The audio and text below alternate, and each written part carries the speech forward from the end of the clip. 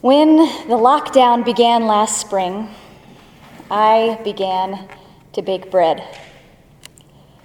Apparently, I was not alone, so not alone that in fact I'm almost embarrassed to admit to becoming such a boring cliche. The week of March 25th, 2020, the number of Google searches for the word bread hit an all-time high. Flour was impossible to get. Thousands of us across the country were cracking open preciously titled books with beautiful covers and impossibly technical recipes, weighing out salt and yeast by the gram, dusting off flours off our hands, and slowly finding the dance between time and temperature and the active yeast cultures that make bread so delicious. I can't quite explain it, but my urge to bake bread was strong. Do you all remember those early days of last spring? We've all had, I know, different experiences of this past year and a half, and it's important not to universalize just one. So for me, the things I remember most about those early days in particular were anxiety, despair, disconnection, doom scrolling, a deepening tethering to technology.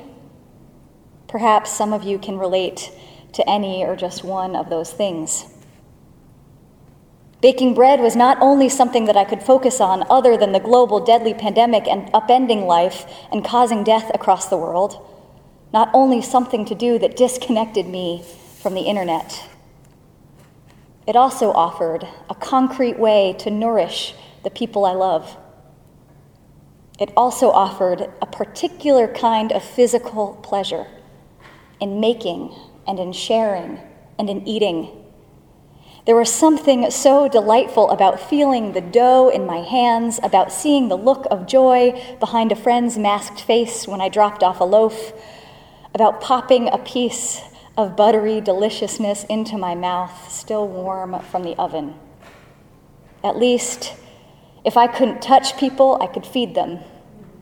At least, if I couldn't hug people, I could stick my hands into that wet dough, folding it, shaping it, loving it into loaves that would nourish and delight them. In our reading from this evening from John's Gospel, we get two iconic images of Jesus. Jesus miraculously feeding the 5,000. Jesus miraculously walking on water. There's a lot to unpack here that I don't have time to go into here. But I do want you to see these stories as part of a build-up, this burgeoning sense that this Jesus character is someone different, someone miraculous, someone great. If we zoom out to the whole chapter, the miracle story where Jesus feeds the people bread sets the context for Jesus offering himself as bread. I am the bread of life, he says in the 35th verse of this same chapter. Whoever comes to me will never be hungry. It's within this larger context that I want to focus for a moment on a line in the middle of our passage that stands apart. If you remember when Pam read this, when Jesus realized that they were about to come and take him by force to make him king, he withdrew again to the mountain by himself. They wanted to make him king. He asked them to make him bread instead. They wanted to make him king. He asked them to make him bread instead. Still, we want to make him king. And Jesus, in a way that is radical, humble, and eternally wise, declines this oh-so-human demand. He asks us to make him bread instead. I've admitted to you before, not to you because I don't know you, but I have admitted to this group, and I will admit again, that my understanding of and relationship with Jesus Christ is continuously in formation and is often still a struggle in my journey as a Christian and in my formation as a minister. That didn't all of a sudden magically change once I became ordained. And Jesus in John's Gospel in particular with John's focus on Jesus as the only way, the only truth, the only life, deliberately set up to be understood in opposition to Jewish tradition in the first century. That idea of Jesus has been a particular stumbling block for me. And in an age when so many men want to be king, I struggle with the metaphor of yet another sovereign, all-powerful ruler. I still cannot tell you that I know precisely and definitively who Jesus is. But bread I get. And as I wrestled with this passage in the context of what I know about bread, it suddenly dawned on me. What if Jesus came not to rule us, but to nourish us, perhaps even to delight us? I'll say it again. What if Jesus came not to rule, but to nourish, to delight? And as followers of Jesus, what if this too is our call? To nourish one another, to delight one another, and in one another. One thing that has been so humbling about this past year, a year of COVID-19, of a contentious election, of police brutality, a national reckoning on racial justice, is that we've been forced to reimagine what it means to be a hero. And for so many stories of our culture, so many stories in our culture, are stories of an individual hero narrative, the superhero, the savior, the king. And when we are anxious, despairing, disconnected, and doom-scrolling, we so often want kings. We want rulers and heroes who will tell us what to do. Like the crowd of people who want to force Jesus to become king. We project our fears and anxieties and despair and disconnection onto that one person, hoping they alone can solve all our problems. As human beings, we only need to look to our history and even into our theology to see this authoritarian longing, this human desire for hierarchy and order and rule.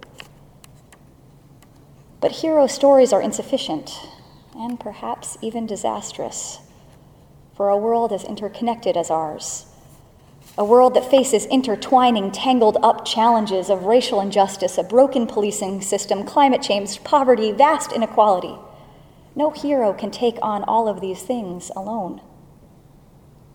But what makes Jesus different, miraculous, and yes, even great, is that he refuses this kingship that we so desperately want to give him, at least in this earthly way. Instead, he feeds us, knowing that it is not another king we need, not yet another hero, but bread. Jesus has faith that with just the right amount of nourishment and a dash of delight, perhaps we, his people, together can make a way out of no way. With a little bit of faith, perhaps we, his people, together can find the miraculous in the mundane. With a little bit of love, perhaps we, his people, together can take a world of scarcity and fear and find abundance and hope.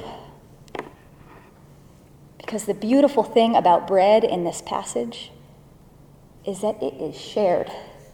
The power of this bread is not top down, but it is bottom up, feeding people, feeding each person both individually and in turn as a collective. I can almost see their faces, delight spreading through the 5,000 as their mouths taste the miraculous loaves and they find nourishment in the bread that Jesus offers. And they pass that joy to one another. A nourished and delighted community is a powerful community indeed. Our metaphors matter. If we, like the crowd, try to force Jesus to be a king, like our earthly rulers, our superhero to solve all our problems, our theology becomes complacent. Our kingdom of God ordered in a way that aligns with earthly oppression and hierarchy. But if Jesus is bread, as he calls himself, able to feed us all and miraculously more abundant when shared, perhaps God's kingdom is more like yeast, active, generative, growing, as all of God's works nourish and delight in one another in praise. So, beloved community of Richmond Hill, what is our call with this news? What in your life, in you and in others, what needs nourishment? Where can you offer delight? What can we nourish in the city of Richmond, Virginia? To whom can we offer delight? I will say that this time of pandemic that is a roller coaster, and in all of our lives, wherever you are right now, there is sadness, there is despair, there is sometimes a sense that we can't do it alone. And that's when we need to nourish each other and tend to one another and care for one another. How can we take this living bread that Jesus offers and in turn become bread for the world? So as we go out into the world this week, my challenge to all of you is this: tend to one another, nourish one another, find delight in one another, find ways to bring delight to one another. And so may we be bread to one another as a community of Richmond Hill and as a city of Richmond, Virginia. May we nourish and delight one another. May we take the light of Jesus into our lives, the bread of life that he offers, and offer it to one another and offer it to this city as we seek together God's healing in our city of metropolitan Richmond. May it be so only with God's help. Amen.